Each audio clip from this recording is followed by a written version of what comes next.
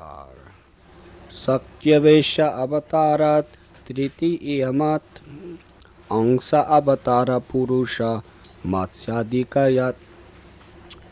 There are three categories of incarnations of Godhead: partial incarnations, qualitative incarnations, and empowered incarnations. The Purushas and Matsya are example of partial incarnations.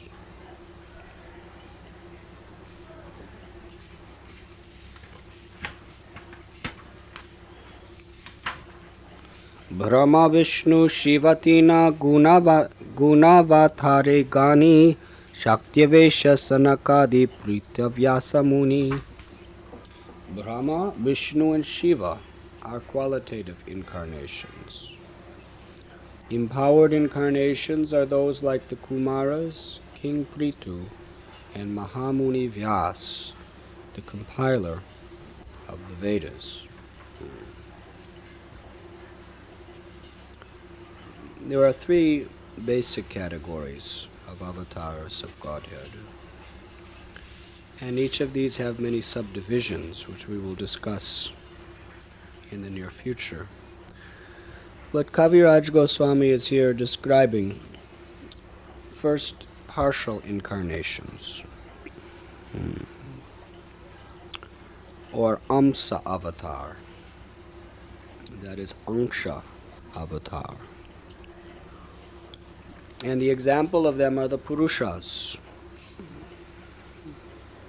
Purusha means, there is the Mahavishnu, Karanodakshai Vishnu, and Garbhodakshai Vishnu, and Kshirodakshai Vishnu.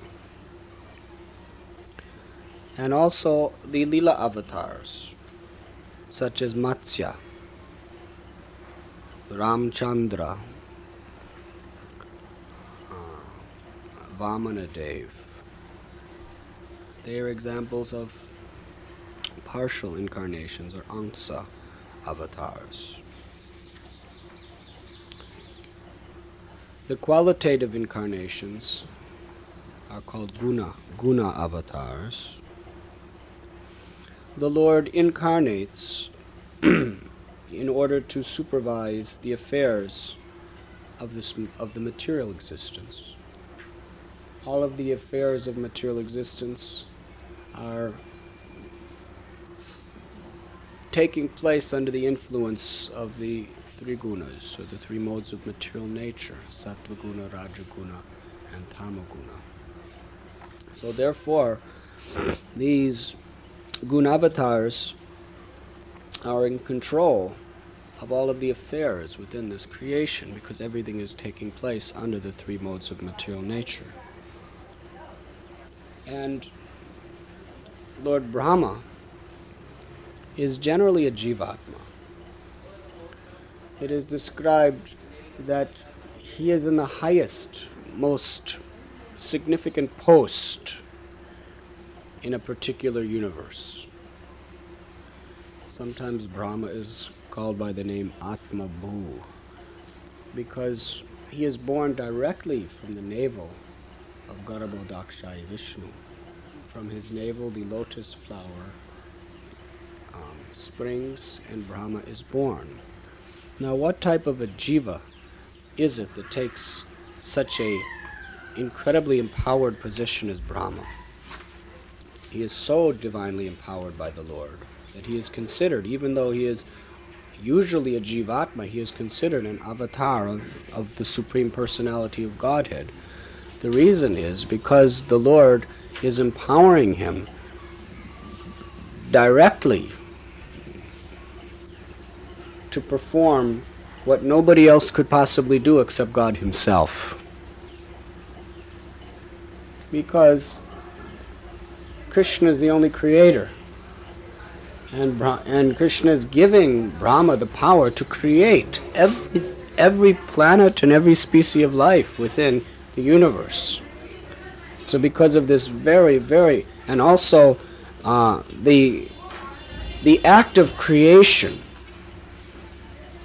is in Rajaguna, or the mode of passion. And therefore, Brahma is given the control to supervise the entire Rajaguna, the entire creative potency of the Lord within this material universe. As we know, amongst all species of life within this universe, how is life generated? Procreation takes place as a result of passion. Just like a man and a woman, if they are not passionate, they cannot have a child. Just like it is explained in the story of Kardama Muni. He was a very great sadhu, and he was so much in the mode of goodness, sattva guna. In fact, he had direct revelation where the Supreme Lord Narayan appeared before him. He was performing such tapasya.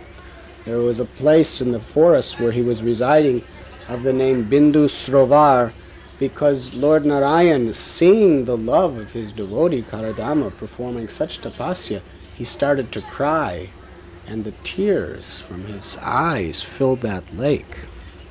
This is how pure this great yogi was. And Swayambhuva Manu, this was all arranged by Lord Narayan himself.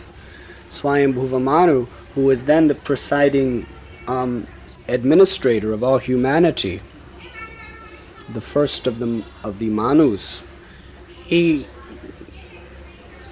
awarded to Kardama Muni his own daughter, Devahuti, who was so beautiful, the most beautiful of all human beings. Even the demigods in the heavens, when they would see her on the roof playing as a small child, they were so overwhelmed by her beauty that they would sometimes fall from their airplanes onto the ground. It shows that when you even the demigods, how they fall down. It's very symbolic. And when she married Kardama Muni, she was so faithful and chaste that her only desire in life was simply to satisfy her husband. She didn't care anything for her own conditioned way of life, her own comforts, or her own pleasures in any way. So because day and night he would be absorbed in samadhi, and she would not eat until after he would eat, and he would practically never eat. So therefore she was practically starving. And she wouldn't bathe until after he bathed. And because he was spending so much time absorbed internally, he just didn't care for these things. So as the years went by, she became emaciated. Her beautiful silken hair became matted. Her beautiful complexion became all discolored. She was disheveled, and she became very sickly as well. And Kardama Muni could understand that the nature of every woman is they want a child. So because she was performing such wonderful, wonderful service to him, he was thinking, I must satisfy her, I must give her a child. But it was not possible to give her a child, because he was so much in sattva guna that in order to create, there has to be passion. There has to be rajaguna. So therefore, he made her very beautiful again. He put her in a nice pond of water, and she became very, very beautiful. And then, in that forest scene, it was not the proper atmosphere. There was no stimulus to rajaguna there. So he created a beautiful aerial mansion with nice palatial buildings, marble, gold, diamonds, silver, beautiful birds, beautiful maidservants. And in this way, in this luxury, there was an atmosphere where Rajaguna was very prominent. So under this situation, he was able to create. And of course, in Kali Yuga, most people, they do not follow the regulative principle that Krishna explains in Bhagavad Gita. Krishna says in Gita, sex life according to religious principles is no different than me. It is an act of devotional service. That means sex life for the purpose of procreating a God-conscious child very deliberately as a contribution to the Krishna consciousness of the world. And therefore the Garbhadhan Samskar, Srila Prabhupada taught Grihasthas should be chanting at least 50 rounds of the Hare Krishna Mahamantra. That's about 8 hours before this act takes place. So in this way, we understand what sex life is according to religious principles. But today, most people, they create by accident, in the sense that they have no intention of creating a child. They just cannot control their Rajaguna. They can't control passion. And somehow or other, an unwanted byproduct of that is a child. And in places like America, 1/3 of every procreated child is murdered in the womb, abortion, because they just don't want it. And the other 2/3, usually they don't want it, but they just have some sense of morality, though they're not willing to kill it. So in this way you can understand that creation, not only amongst human beings, but even amongst the animals. You see, like in America, there's a saying, if somebody is very lusty, like a dog in heat. It means when a dog is passionate, they just simply want sex. And when we read about the pigeons and all of these other insects and species of life, how Rajaguna is such a powerful influence motivating people.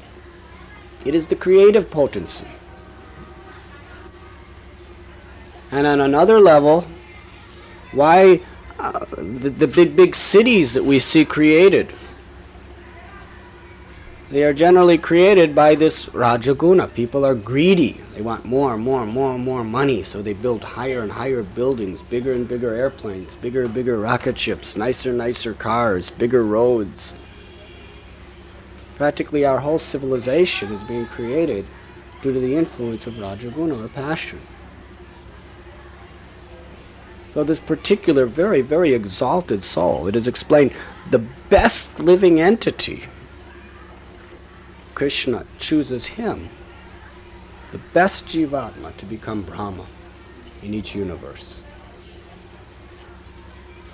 And in this way, Brahma is the creator, and he is the supervisor of Rajaguna.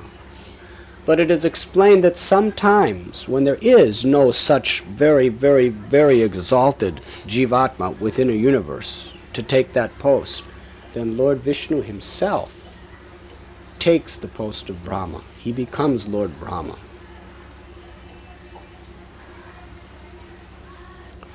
And then we read of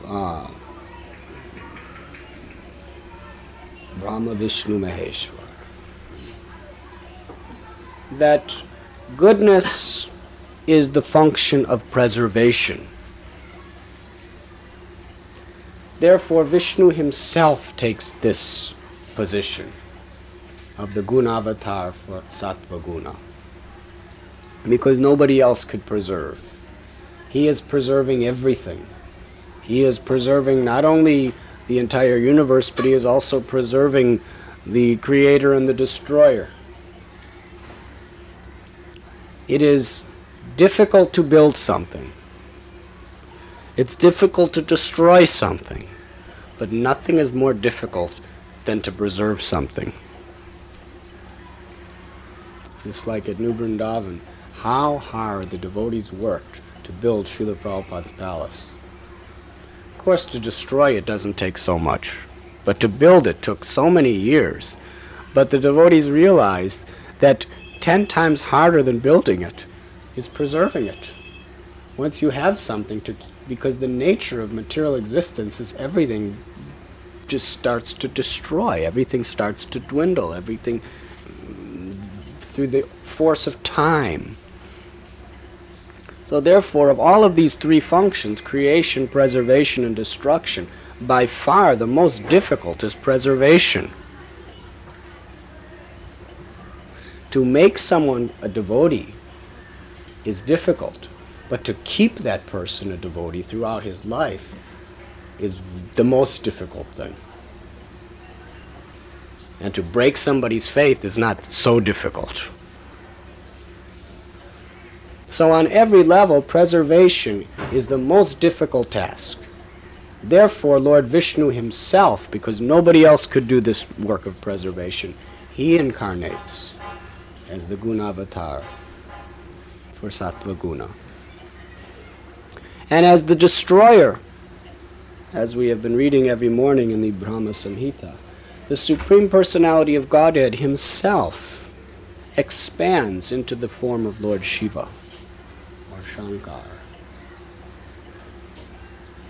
There are three tattvas. There is the Jiva tattva, which is the Tatashta Shakti. There is the Bhagavan tattva, Daivi Shakti, which is Krishna himself. And Lord Shiva is unique. Lord Shiva is never of the Jiva tattva. He is Vishnu tattva, but because in the expansion of taking the responsibility of this material creation and thus taking control of the mode of ignorance, tamaguna, the Supreme Personality of Godhead in his form of Lord Shiva is not anymore displaying the same qualities of Vishnu. And the example given in Brahma Samhita is dahi and milk. That dahi is nothing except milk, but you can never substitute dahi for milk. It has changed.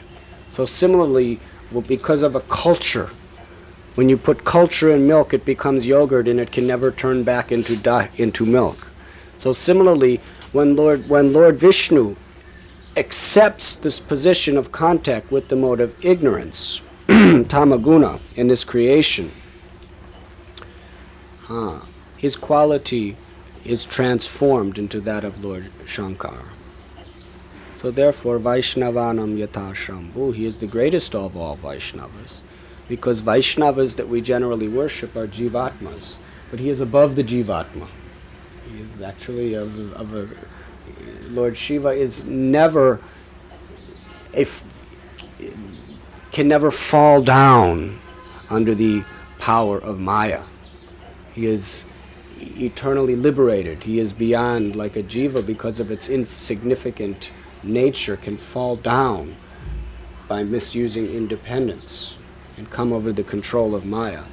But Lord Shiva is above this jiva tattva. So therefore he is very, very unique, and his Vaishnavism is supreme because he is actually an expansion of Narayan himself. And therefore we see here how Brahma, Vishnu, and Shiva are all three incarnations of the Supreme Lord Garbhodakshayi Vishnu, Kshirodakshayi Vishnu. And then the third category here is empowered incarnations, or Shakti-Avesh avatars. And Kaviraj Goswami gives the example of the Kumaras, King Prithu, Mahamuni Vyas. Empowered incarnations oftentimes are Jivatmas, who are very, very specially empowered by the Lord to do great, great work. Like some very exalted godbrothers of Srila Prabhupada have told us that Srila Prabhupada was a Shakti-Avesh avatar, because what he has done with such an incredible amount of empowerment given by Sri Chaitanya Mahaprabhu that he must be considered such a Shakti-Avesh incarnation. The Lord incarnates his divine potency through a jiva to do great work according to his will in this world. But sometimes also, amongst the Shakti Avesh avatars, the Lord himself in his expansions, when he displays a very particular or specific form of empowerment, he is considered to be a Shakti Avesh avatar. So sometimes Shakti Avesh avatars are Jivatmas, and sometimes they are also Vishnu Tattva, when they have a very, very specific empowered purpose. Is there any questions in these three categories?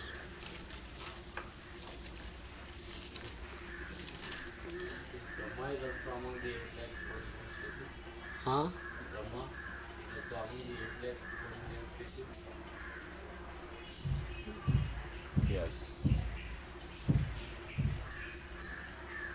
Maharaj, you mentioned Purusha avatar as Mahavishnu, Karanadaksha, Garbhodaksha and Kshirodaksha. So is Karanadaksha different from Mahavishnu, or is it the same name? Same. Mahavishnu lays in the Karana ocean, the causal ocean. Therefore he is called Karana Daksha. And Garbhodak is lying in the Kshirodaksha is in Kshirosagar. Yes. Garbhodaksha Vishnu, he is the one from the in half of the each universe, half of it is water and half of it is all the planets. And Garbhodaksha Vishnu lays in that half that is a water, which is actually his perspiration.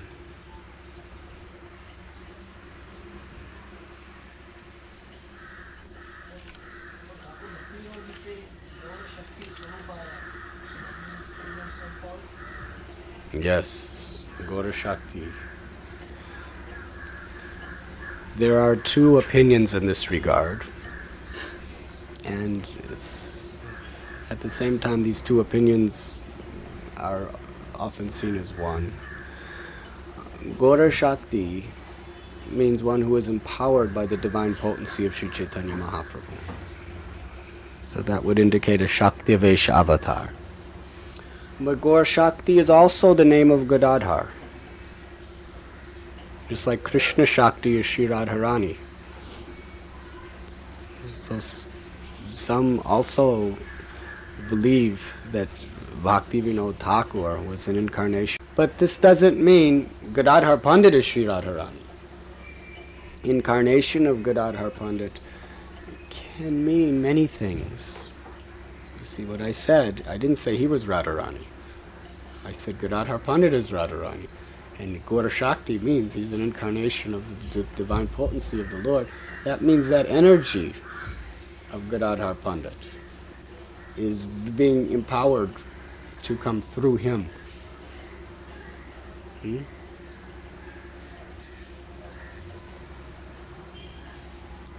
But Bhaktivinoda Thakur, in some of his songs, he actually reveals to us his Manjari Bhava, his particular name. In his ecstasy of internal meditations, he has written bhajans where he's explaining who he is in the spiritual world and all these things.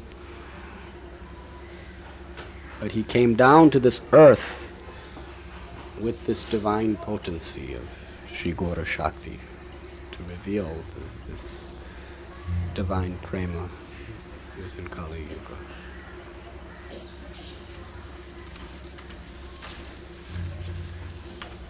Shankaracharya is considered to be Shiva's avatar. So, what is the relation?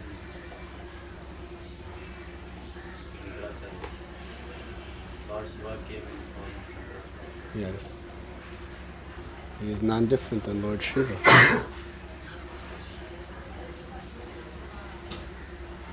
Performing a particular mission on behalf of Lord Narayan. He is also Gunavatar. He's an incarnation of the Gunavatar.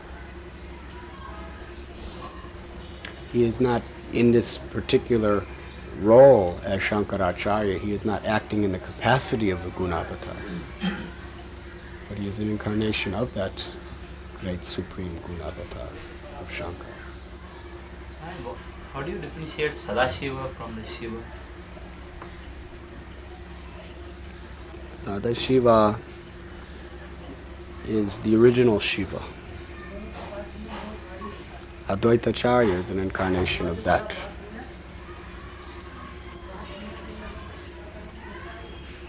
Sadashiva is actually Narayan of Vaikuntha, who and Shiva is actually expanded from that particular personality of Vaikuntha. Sadashiva is a Narayan form, like 400 or? Yes. Just like, you see, the various avatars, some are directly incarnations of Kshirodakshai Vishnu, the Leela avatars of this world. But then, of the Chaturavyuha, Vasudev, Shankar, Shadani, Ruda, Pradyumna, specific avatars like Anantashesh is specifically incarnated from Shankarshan. Huh? Now Shankarshan is also living in a particular Vaikuntha planet. Huh? The secondary Shankarshan. The first Shankarshan is living in Dwaraka, in Krishna Loka. The second Shankarshan is living in his particular planet. Pradyumna has his planet, Aniruddha, Vasudev. And different expansions incarnate specifically from particular manifestations of Narayan. So Sadashiva is actually a form of the Supreme Personality of Godhead in Vaikuntha. And from him, this Lord Shiva that we understand is an expansion of. There is one Lord Shiva for each universe. Yes. But it's not that anyone can become you can become a Brahma. In each universe there's a different Brahma. But there's one Shiva. And that Shiva expands himself within every universe. And the original source of that Shiva is that Narayan who is called Sadashiva of Vaikuntha. Is this Shiva different from Rudra? The same. So in the material world he appears from the eyes of Brahma. Yes. Brahma becomes angry with the Kumaras because, you know the story. Brahma wants the Kumaras to procreate. But the Kumaras are like Tattva. They don't want to do like this. It's like Tattva's father is very angry. Because he will not procreate on his behalf. So in the same way, Tattva Kumar, in the same way Brahma became very angry because he wanted the Kumaras to help him raise children in this world, procreate. They said, no, we want to take shelter of Radha Gopinath and be brahmacharis. So he became very angry, and this is all Krishna's Leela. And from his anger, Lord Shiva came from between his eyes. Rudra. That's how he manifests within this world. Huh? Regarding this question of incarnation, we sometimes meet people who say that even Ramakrishna Paramahamsa is incarnation. So we can't assume that, we can't confuse it. If you know the scripture, you can easily, because incarnations of the Lord, Shaktivesh is another thing, but when they're actually saying he's God, it is described in the Shastra how God appears when and why. In the scriptures we read about all the various incarnations of Godhead, how they perform. When Vishnu himself appears in this world, he performs activities that nobody could possibly ever try to imitate. Let us look at the various incarnations. Matsyavatar. He grew to billions of miles. Huh? And he maintained the Vedas, King Satyavrat, through the entire deluge, which takes place after the life of each Manu, generally. So in this way, who could possibly imitate what Matsyavatar has done? And then there's Kurma Rupa. Kurma Avatar, how big was his shell? 800 million miles? Huh? Who can do like that? Could this man or anybody else expand their body like that? And then we have Vamanavatar with 3 steps. 2 steps. He traversed the distance of the entire universe. And Ramchandra, such wonderful, although he appeared like an ordinary human being in so many ways, how he killed Ravan, how he delivered Ahalya, who was in the form of a stone, how he killed Kara, Dusan, the 60,000 soldiers, within hour. Ramchandraji, how by his will, Hanumanji was empowered to float stones. That bridge, how big? I believe it was 80 miles wide. All the way across the ocean. Krishna, how he killed so many great asuras, how he expanded himself into 16,108 forms, how he lifted Giriraj with the little finger of his left hand. Parasuram, how he wiped out all the kings on the earth 21 times. When Vishnu appears in this world, he performs such incredible, super excellent activities. And they're spoken of in the scripture. But now someone creates a few ashes and some gold and somebody's... what have these people done? Whether they're great souls or not, that we're not going to discuss. But as far as avatars of Vishnu, how do they compare to the avatars spoken of in the scripture? What is their glory in comparison? How have they shown the super excellent, infinite qualities of God?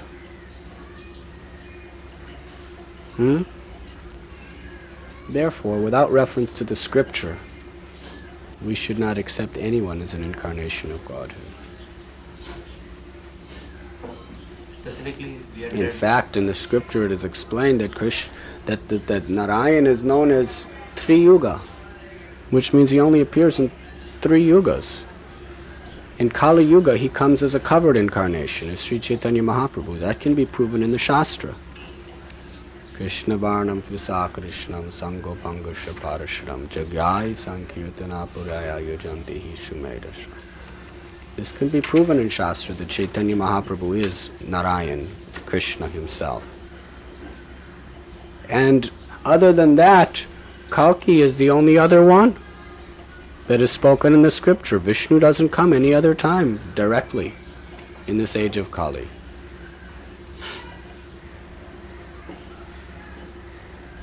I remember one time a devotee of this person was, not him, but somebody else who also claims that their guru is God, Bhagwan. I said, well, we have to accept what is in this. Do you accept the scripture? Yes. I said, well, it is explained here that he only appears twice in Kali Yuga, once as a devotee and once as as Vishnu. He says, well, he's appearing as a devotee. I said, oh, does he have a beautiful yellow complexion and he's always worshipped by people who are congregationally chanting the holy names? He said, no, he doesn't teach like that. I said, okay, he's not yellow complexion, he's not like this. Chaitanya Mahaprabhu has already revealed that incarnation. Well, he's the other one, he's Kalki. He's Kalki. Well, was he born in Bihar? And was he riding on a white horse with a sword, chopping the heads off of everybody at the end of Kali Yuga? No, he's not like that.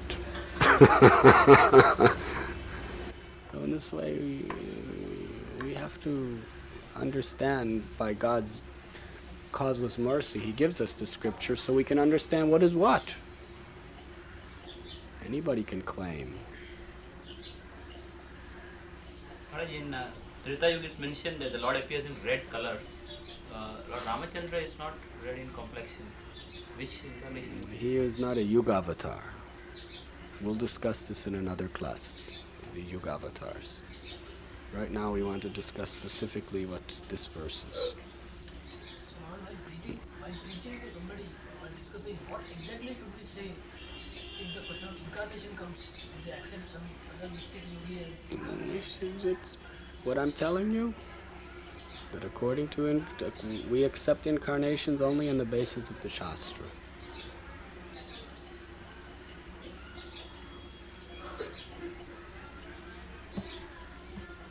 Yes, Bhagwan. Lord Ramachandra's one name is equally potential to 1000 names of Vishnu. So Lord Ramachandra is the incarnation of Vishnu or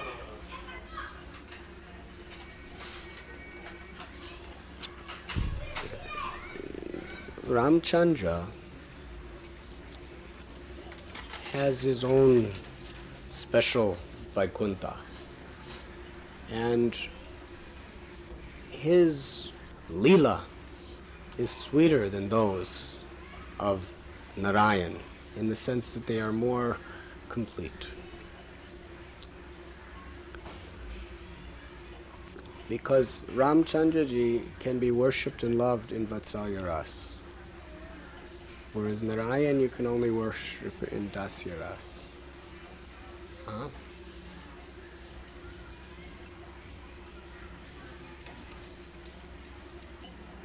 So therefore, in this sense, and Krishna, because you could worship him and love him in Sakya Ras and Madhurya Ras, it is to be considered that his 3 names of Ram is equal to one of Krishna. Huh? So we're not, what all this means, he says Vishnu's name is infinite, Ram's name is infinite, Krishna's name is infinite. What's 1,000 times infinity? Infinite.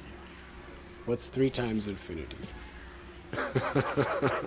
So on this level, all these names are infinite.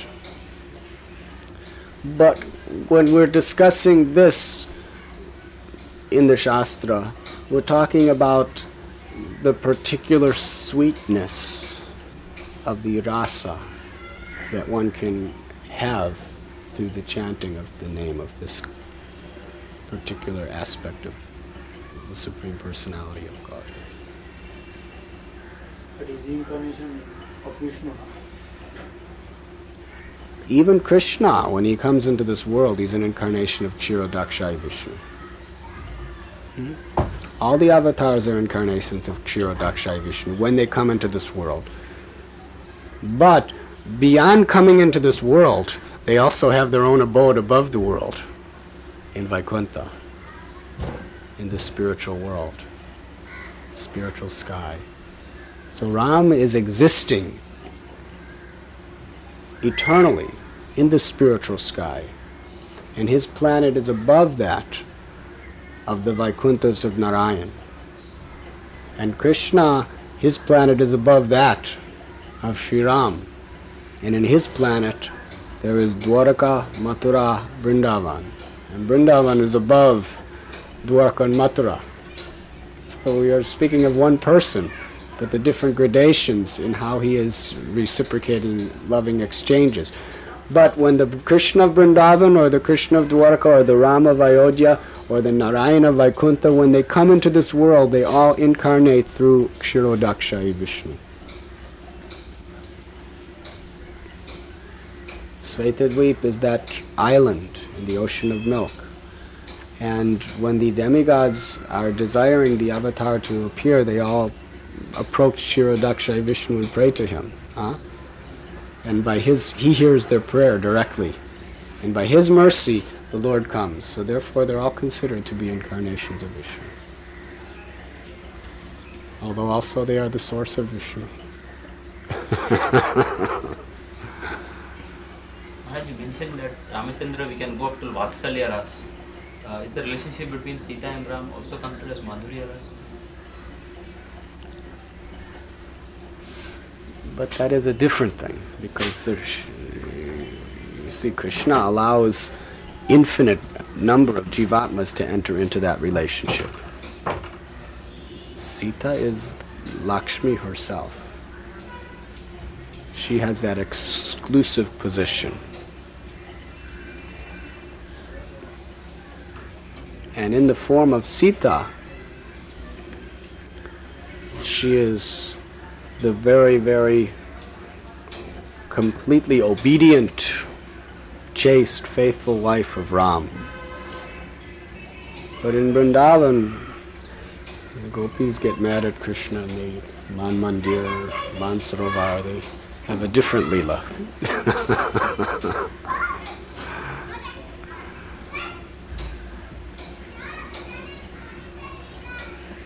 Unity and variegatedness. The variegatedness of Vrindavan is at its supreme level.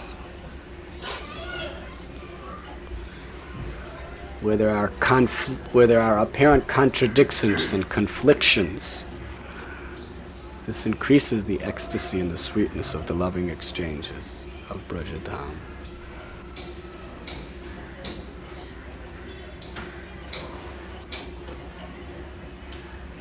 Yes? Why did Lord Chaitanya appear as a concealed avatar in Kali Yuga? Why did his pastimes in the earlier part of his life were not spiritual in that matter? Means he was a learned scholar, etc. They were spiritual, but he had a particular mission and purpose.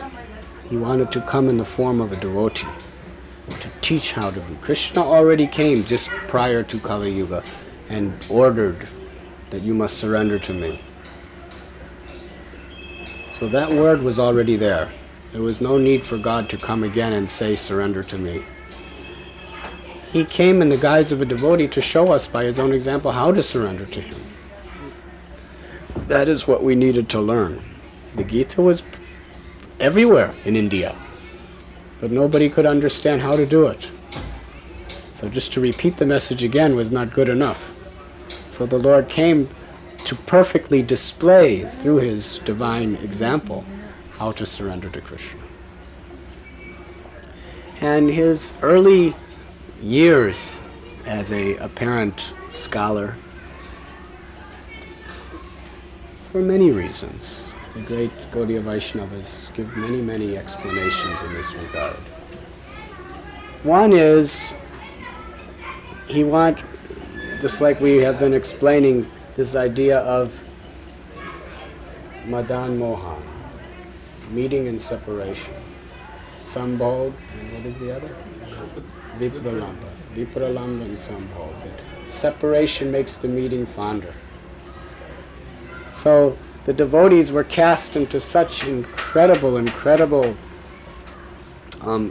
ecstasy of separation because they wanted Krishna so much. Kali Yuga was so terrible.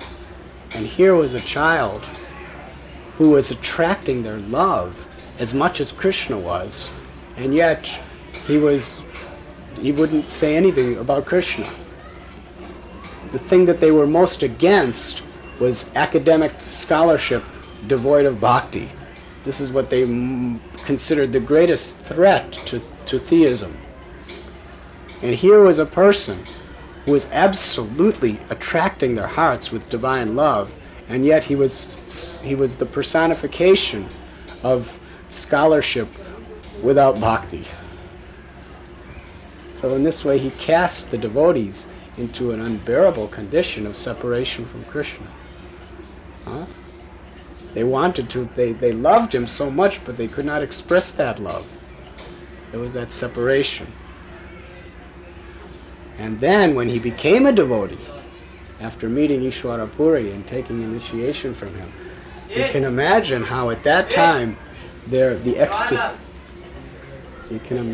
ecstasy of their love when that, after the Vipralamba, that Sambhog took place. Of his devotees. To give the opportunity of a sweet nectarine relationship that could not have been any other way.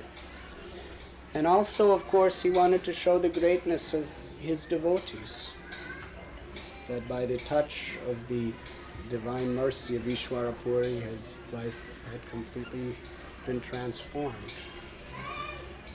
He wanted to show the necessity of accepting the transformation that takes place by humbling oneself to a bona fide spiritual master. This lesson, which is the most essential lesson on the path of bhakti, was so incredibly prominently displayed by the Lord through this Leela. Huh? And there are many other very wonderful explanations in this regard.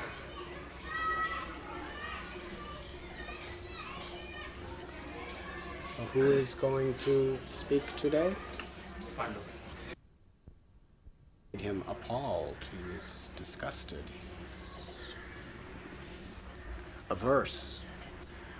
So he changed that verse because that verse is talking about pure devotional service and nothing else but pure devotional service, thanking the Supreme Personality of Godhead for even the greatest sufferings in life. So he changed that important verse from Mukti Pade to Bhakti Pade.